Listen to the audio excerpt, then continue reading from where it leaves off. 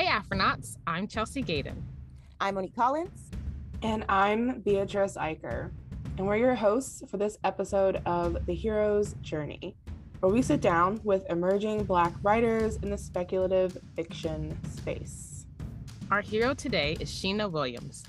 Sheena is a YA science fiction writer and artist. She is a winner of the Major General Keith L. Ware Award for Commentary and 2020 honorable mention for the L. Ron Hubbard Writers for the Future contest. Thanks for joining us today, Sheena. Thank you so much for having me. Okay, Sheena, let's get started. So our first question is kind of a general one. So when did you start writing and why? I started writing when I guess I was in elementary school. And I think similar to other writers, it was a means of escape for me. It was definitely kind of like my happy place that I would go to.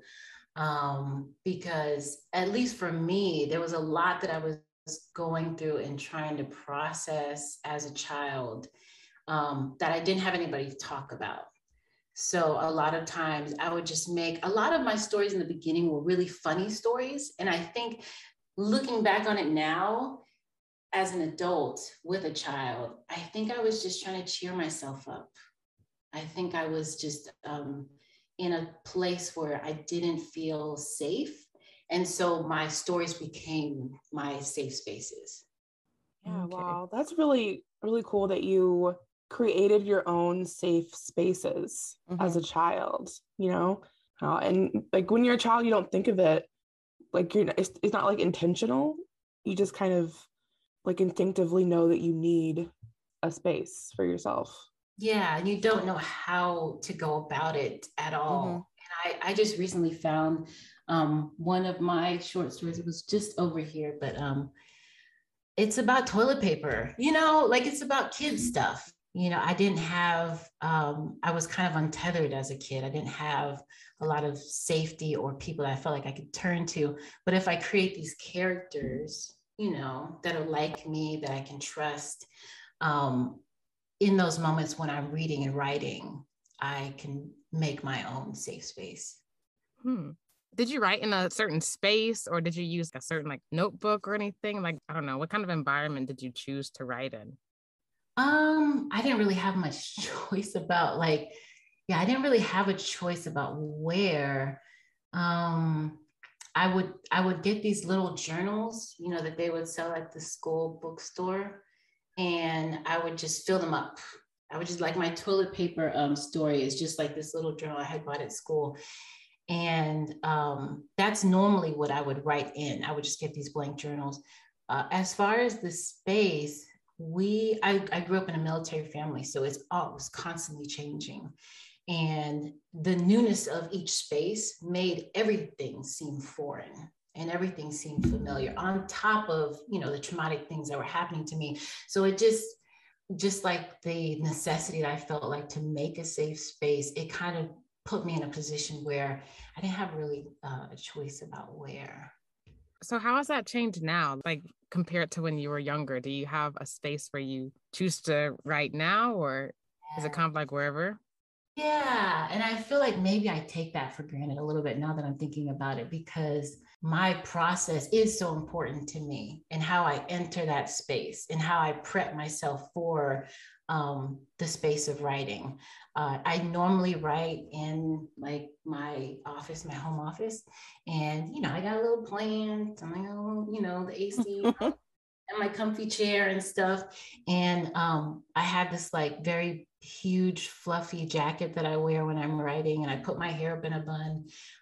And there is a level of control that I can exercise now in this creative process that I didn't have in the beginning.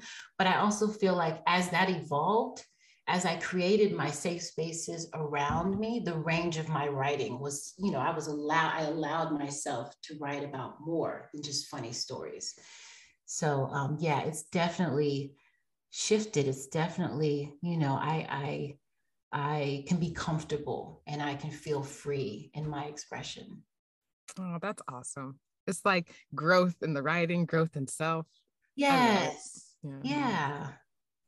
That is great. I love what you said about control. Like now you have more control over your environment, so you're able to fix it exactly the way you want it. So that's really powerful.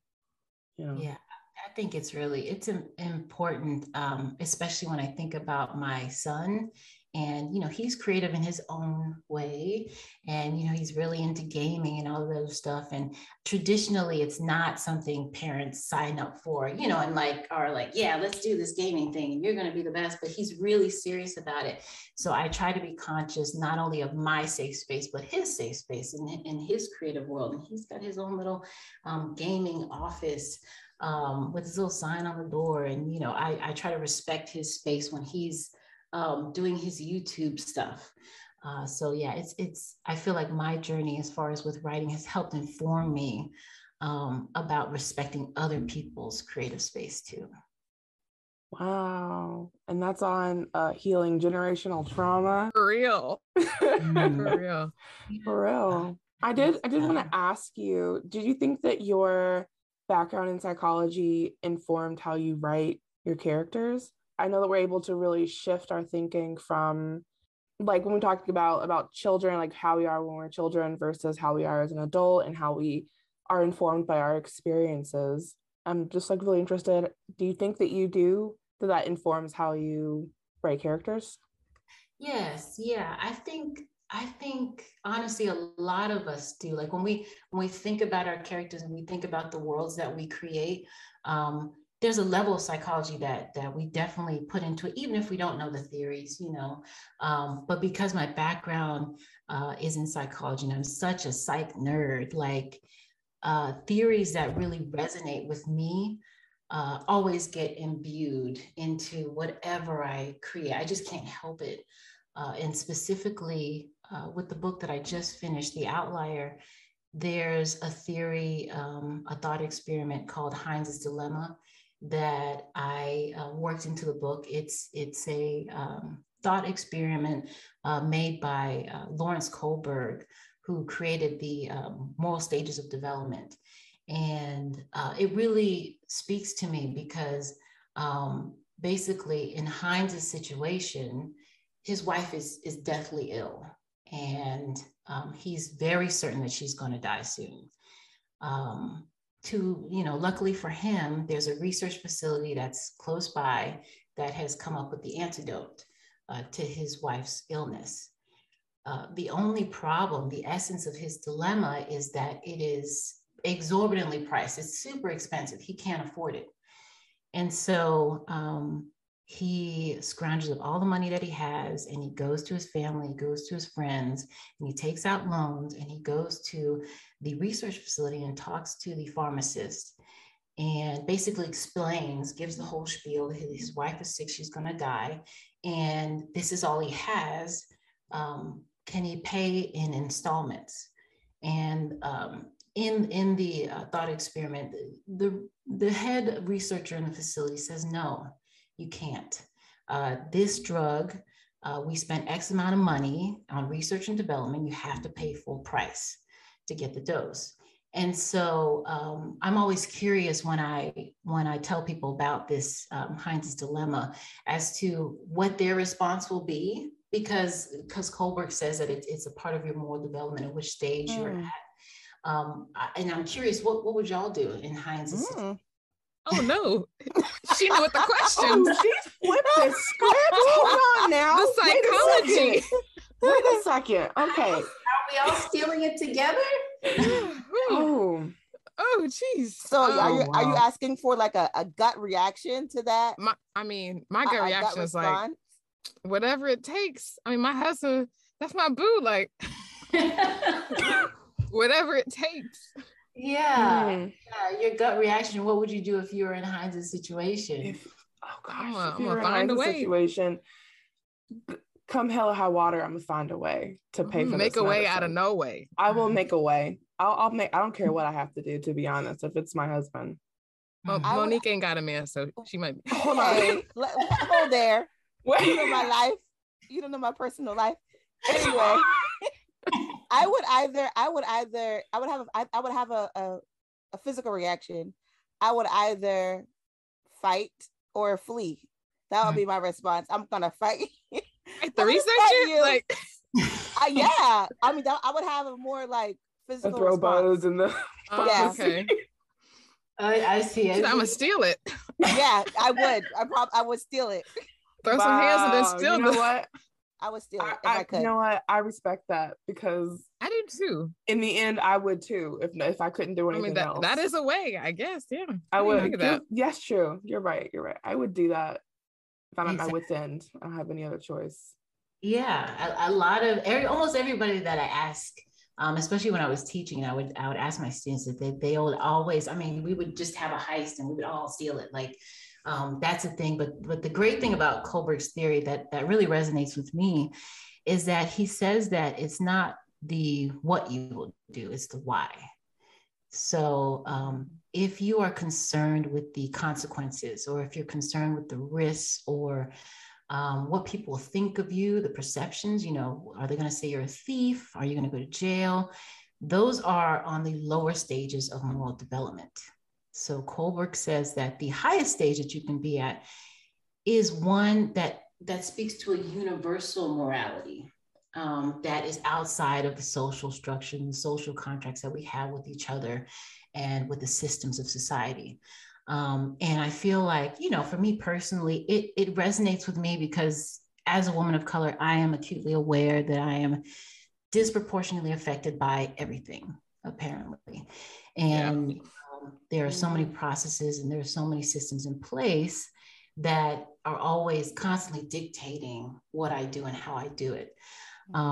So in my book, The Outlier, one of my main characters, Kaleo, she is in this situation where she lives in the future, and everybody in her dystopian society is congratulating her because she's earned the status that can save her family. But that status is as an executioner. She will have to kill another family. She'd have to travel back through time and kill another family in order to save her own. So she has her own dilemma in the same way. And I just love teasing. I love teasing it out in the book because I just feel like when we have those situations where what we feel like is right, there's this dissonance between that and what society has dictated is right. That is our authenticity pushing through those social norms. That is when we are most authentically us in those points.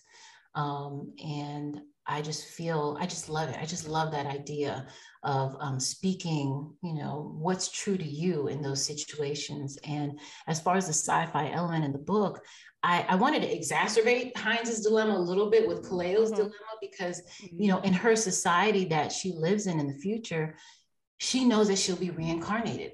So then is the question, what are the consequences? What are the risks that you're willing to take when you know that you'll have to live with them, not only in this lifetime, but in all of the lifetimes that will come? So yeah, definitely. Man. I know. I want to read this. For real. Where's the book? I wasn't ready. Where is it? Wow. Hey, Sheena, do you mind giving us kind of like a general overview of what your book is about? Like, Yeah. I actually got this question a lot over the holidays, and it was like, what isn't my book about? It's about life. It's about the system, But basically, Kaleo is, like I said, she's coming from the future. She has to travel through time. And my other main character, Jin, he's a Korean American kid, present day, kind of laissez-faire. He's just working this part-time job at this pizzeria, trying to save up for a car. He's one of the people that she has to kill. And, I don't want to give too much away, but like that in essence is what she's torn with. Is she going to go with what she feels, or is she going to constantly be in this tug of war with everybody else, her family, society, these structures of what she's being told to do?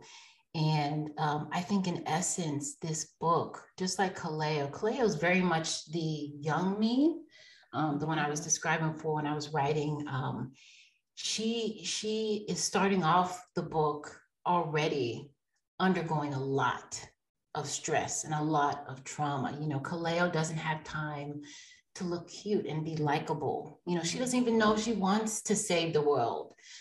She's just trying to search for a place that's safe for her.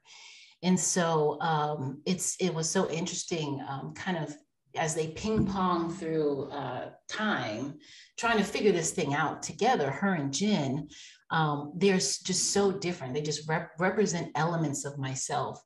But Kaleo specifically, I feel like she is definitely represents me, and she's kind of the reason why I wanted to make this a YA book, because I needed characters like her, where, you know, when I was a young science fiction reader, very much a book nerd as a teenager, I would read like A Wrinkle in Time or something.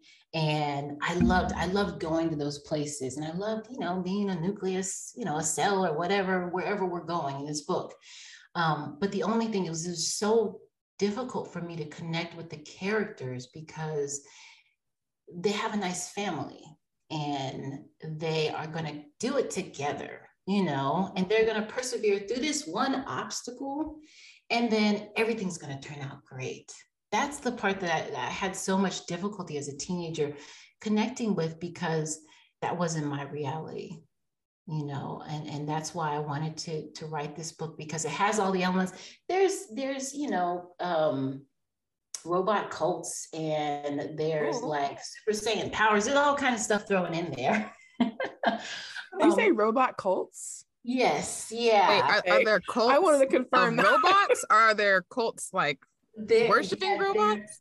There's like overlapping of like religions based on supercomputers, and then there's a separate faction that is against them of a cult of robots. Oh wow! Yes, That's really cool. I'm here for that.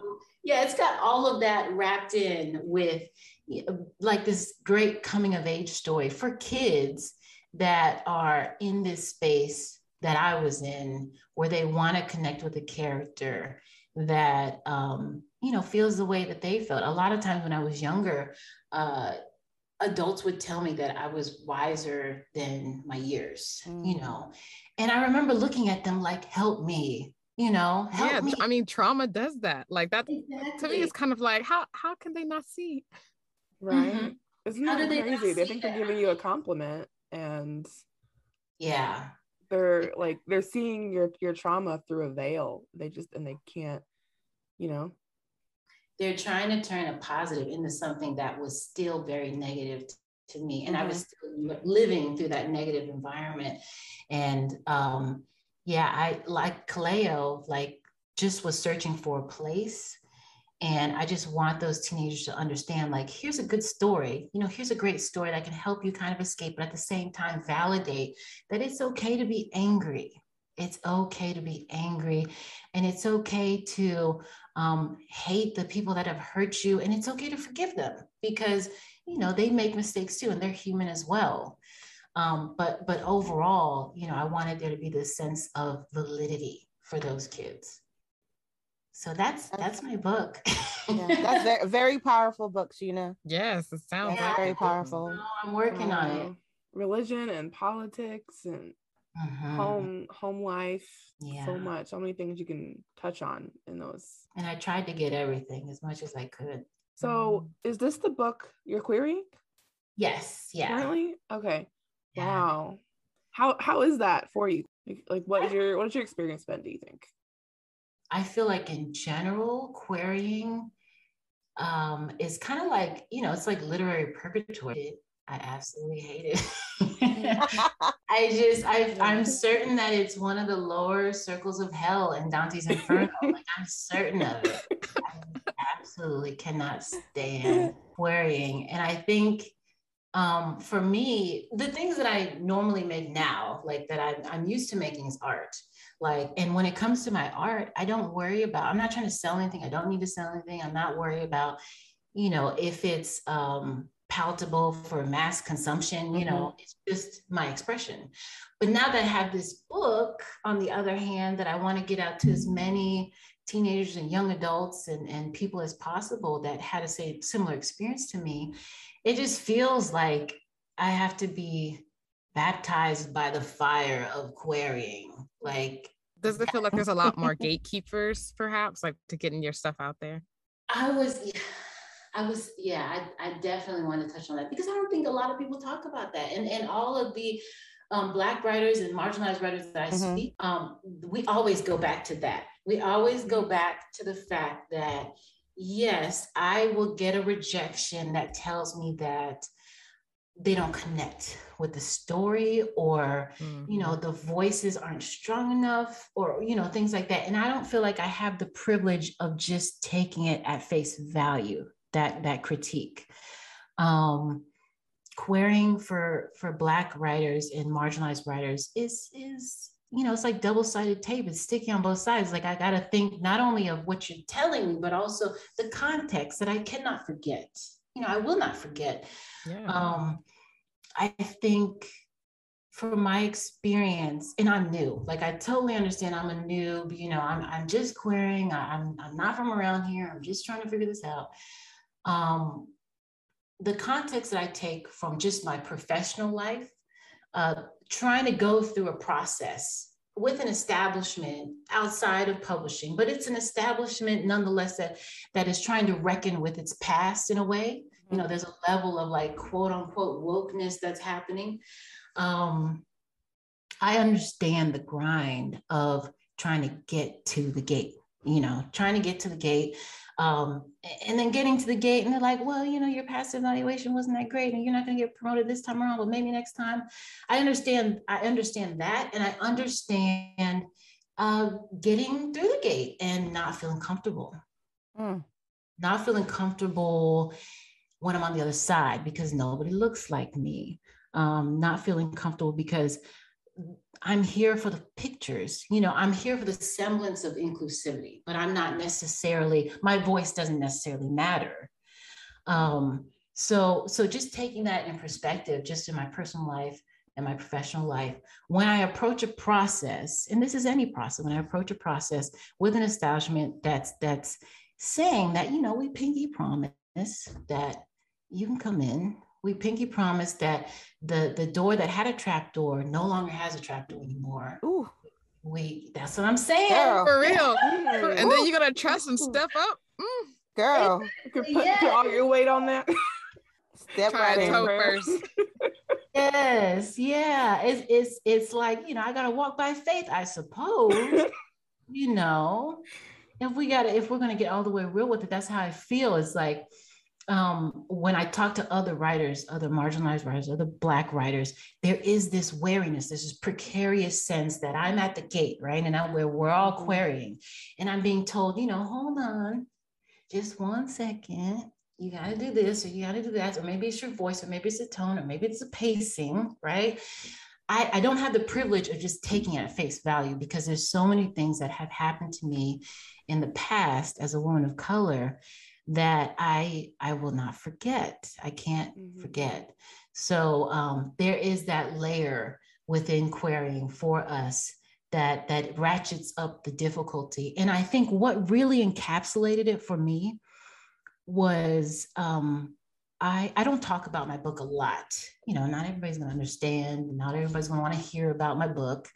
But my uncle was really, like, he really wanted to understand the process. So I sent my Uncle Dwayne my query letter. And the first thing he said was, do you want to mention that your main character is a Black girl? Because they won't publish it if they know that. And I had to sit with that. I had to sit with that with a little bit, like, for a while, because I think this is why, you know, Black writers are so good at sci-fi and speculative fiction, because we live in alternative realities. All of our lives, we live in alternative realities. And so, Sheena, you hitting us with the truth. And this, right. I'm just saying, if it's not giving what it's supposed to have gave, I gotta You're right.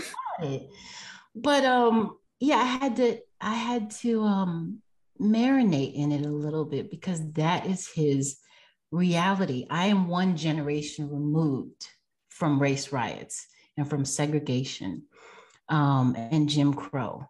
And he's not wrong. You know, his generation, that was the case.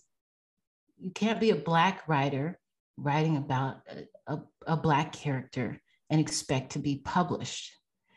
And so when I responded to him, I wanted to be very careful with, very truthful about my experience so far.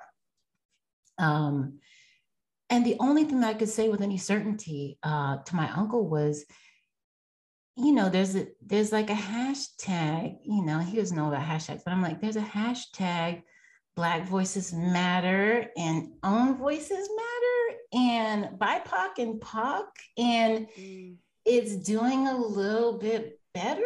And so I want to try to push my book through while the gates are open, I think. And I don't know how much time is on the clock, but I'm going to try, was what I told him. And so that is what it is to be me querying. That is what I feel like it is to be any marginalized author querying right now. There is this sense that we understand the history.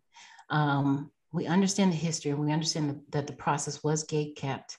And I feel like, you know, because I am so new, I'm not going to pretend like I understand the structure. I'm not going to pretend like I know exactly what needs to change.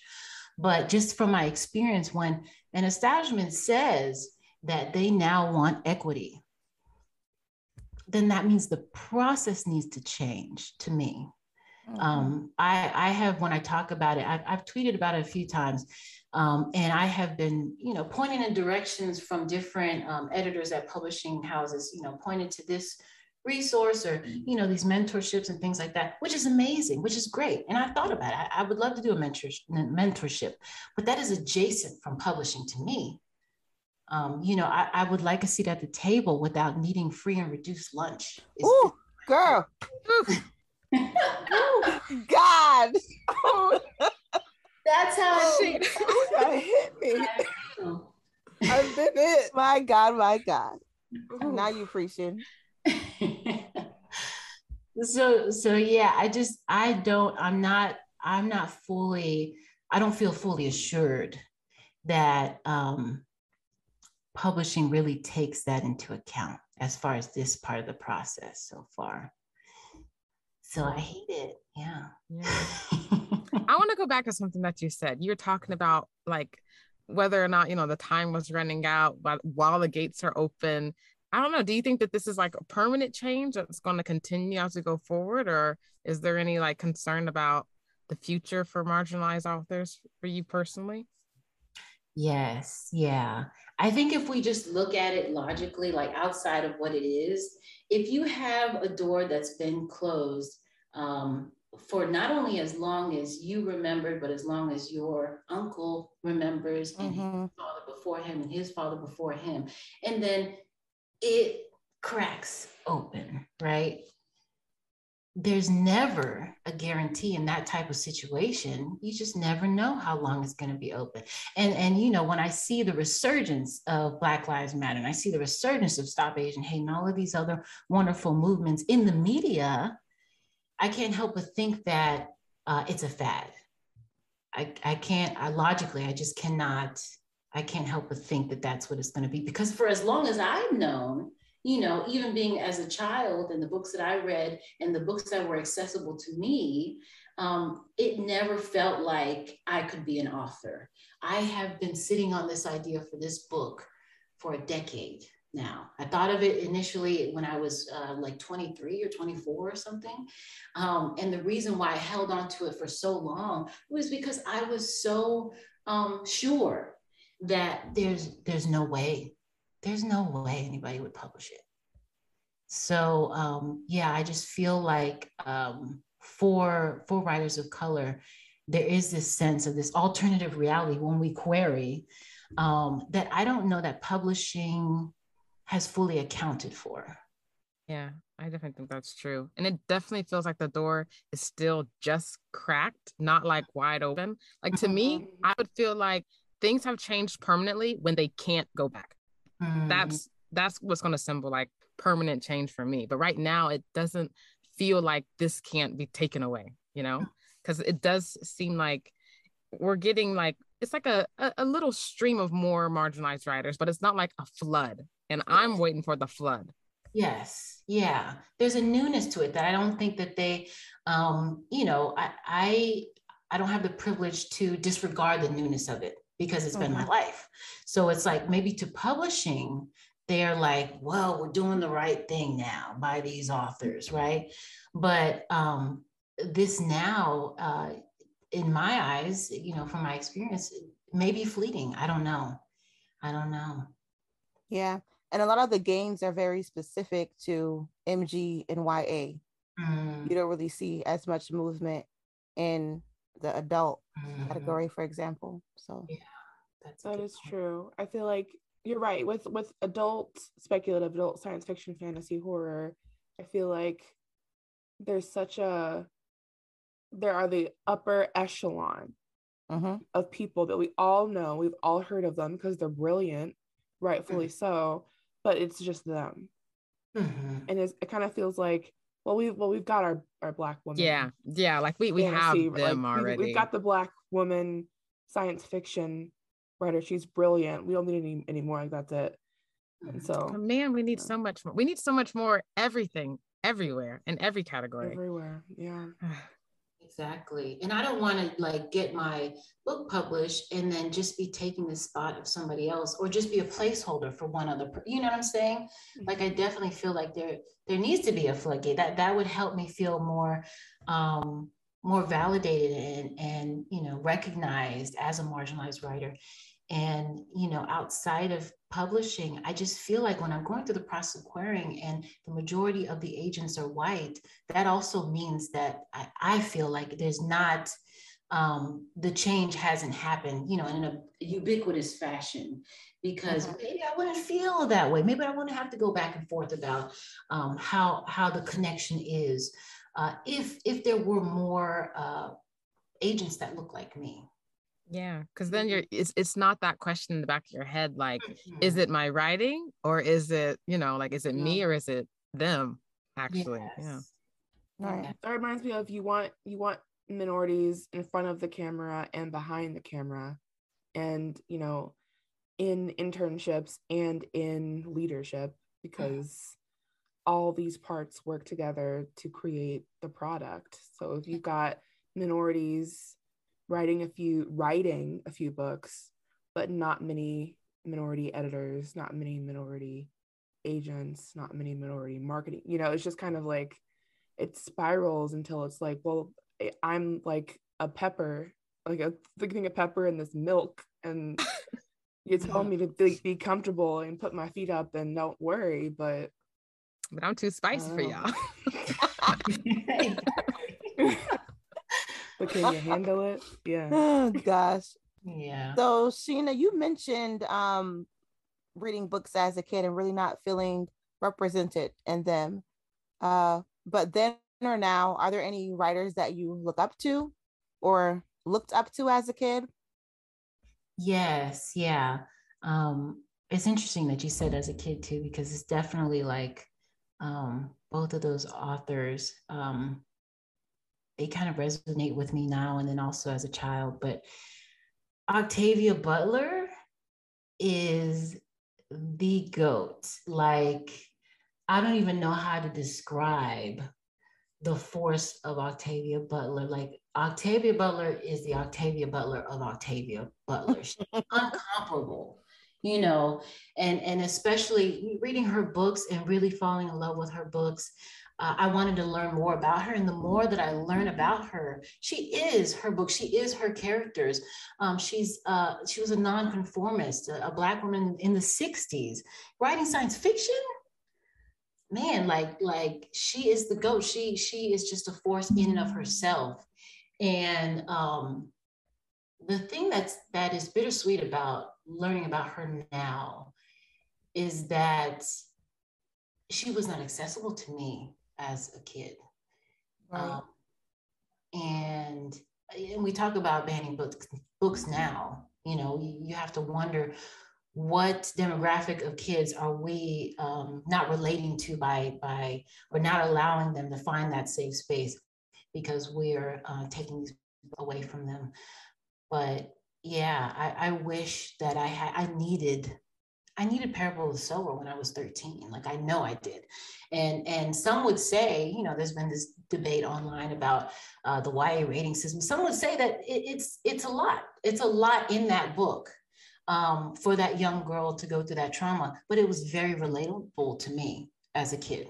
I would have definitely connected with her characters then. So that's definitely, I mean, she is a force. She is the greatest of all time. And her voice is so strong. Like, I was in the middle of Parable of the Soul when I was writing The Outlier, and I had to stop. Like, I could not read that and write at the same time because her voice was so strong. Like, I was afraid that it was starting to intermingle with my voice because the phenomenon of Octavia Butler strong is living through me, you know? So yeah, I had to take a break from reading her book because of that. But there's her and another author that really resonated with me. Her work really resonated with me when I was a kid, was Nancy Farmer's The Ear, the Eye, and the Arm. That book changed how I felt about just sci-fi in general and my relation to sci-fi. It was the very first Afrofuturistic book that I ever read. You know, it's set in future Zimbabwe with like these mutant detectives, and they're trying to solve this child trafficking case. Yeah, it's so good, and it's so engrossing. And they have these mutant abilities, and there's all this adventure. And she's an amazing author. And I actually read another book of hers that had a strong Black female lead that I really enjoyed. And it was pivotal for me at that time in my life because, you know, in the 90s, science fiction in the 90s for me was kind of like a one-way window. Like, I can see it and I can enjoy it and I can love it and just loves the expeditions that everybody's going on. But at the same time, science fiction didn't see me. And so The Ear, the Eye, and the Arm kind of like helped to introduce that idea that I can set the start date. You know, I can go on these expeditions myself. But the interesting thing about The Ear, the Eye, and the Arm, Nancy Farmer's white. She's a white author. And like I said, she wrote another book with a very strong Black female lead. And I remember I read The Ear, the Eye, and the Arm 3 times. It was just that good. And it's the only book that I read more than once as a teenager. But I remember falling in love with the book. And just like with Octavia Butler, trying to learn more about the author. And there was a sense, and it's so hard to describe because she's a wonderful author and I love her work. When I found out that she was white, there was a sense that I had been literarily catfished. It was, and it's not just her book. Memoirs of the Geisha did the same thing. Oh, yes. After I found out that, that's what I was thinking. When after I read that book and I found out who wrote that, I was like, what? Exactly. Exactly.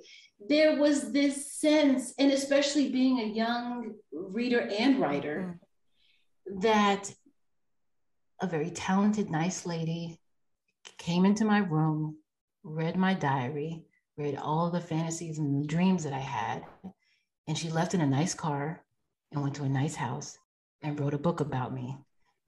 That's how it felt. And got paid for it. That's how it felt. And when I think back on that time, being a teenager and recognizing it, and how I relate to Octavia, I'm in between these 2 titans of literature that I really admire. And I think about, you know, where I am in retrospect between the 2 of them as a woman of color that's written a book that wants it to be published, I still cannot forget, like we were talking about the context, I still cannot forget the fact that when I heard and I saw that she was a white writer, I immediately thought to myself, what's the point? What is the point of me writing my story in my own voice when somebody else can do it for me? It was devastating in a way where, I just felt like, it was difficult. It was just hard, especially being a young writer, just starting out, to understand that. And so I think that's why it's so important to have books like Octavia Butler's books, out there for young people to read, and see that they can, and all the other writers that are coming out that are women of color and people of color and marginalized authors. It's so important that their books get out there to as many kids as possible, because I don't want any other kids to feel the way that I felt. So now that you kind of have that perspective, as a reader and now as a writer and as a mom, if you could tell your younger writing self anything, what would it be? I would tell my younger self that don't forget yourself. Don't forget yourself in the process, because there's so many things from then to now, so many things that will catch you up. You get caught up in everybody else's system and everybody else's process, and everybody else's idea of what your voice should sound like. That, if you forget yourself, then you forget the vision, you forget the book, you forget the story, and then there's nothing to write. So I think that is the most important thing that I probably needed to keep in mind, not only in writing, just in general life, just to remember myself and to remember that my voice is important. Yes, Another that is so true. Powerful statement. For real. Man, you've been preaching to us today. Right. Because that's a big one, like the whole like authenticity, being true to who you are, like not letting yourself, because I know we've had conversations on the podcast about like trying not to have like the white man on your shoulder while you're writing, like writing with your own authentic voice. Like, yes. Is this how you talk when you're with your family? Like if you're writing a scene with family, are they talking the way like your family would talk, engaging with each other? It's not like filtered through that like white lens. So yeah, that's what I wonder. Like when I'm querying, like when they talk about my voice, it's like, when you're saying you don't connect with the voice, is it, or the story, is it because my story has a little bit like a slavery in there, or is like my characters, are they not black enough? Are they too black? Are they black? Like, oh gosh, yeah. Are they not code switching enough, for the, I don't know, mass marketing for this book? I don't know. But I think that's the thing, is like, as a creative, just in general, to keep in mind that if it's not your voice, then what is it?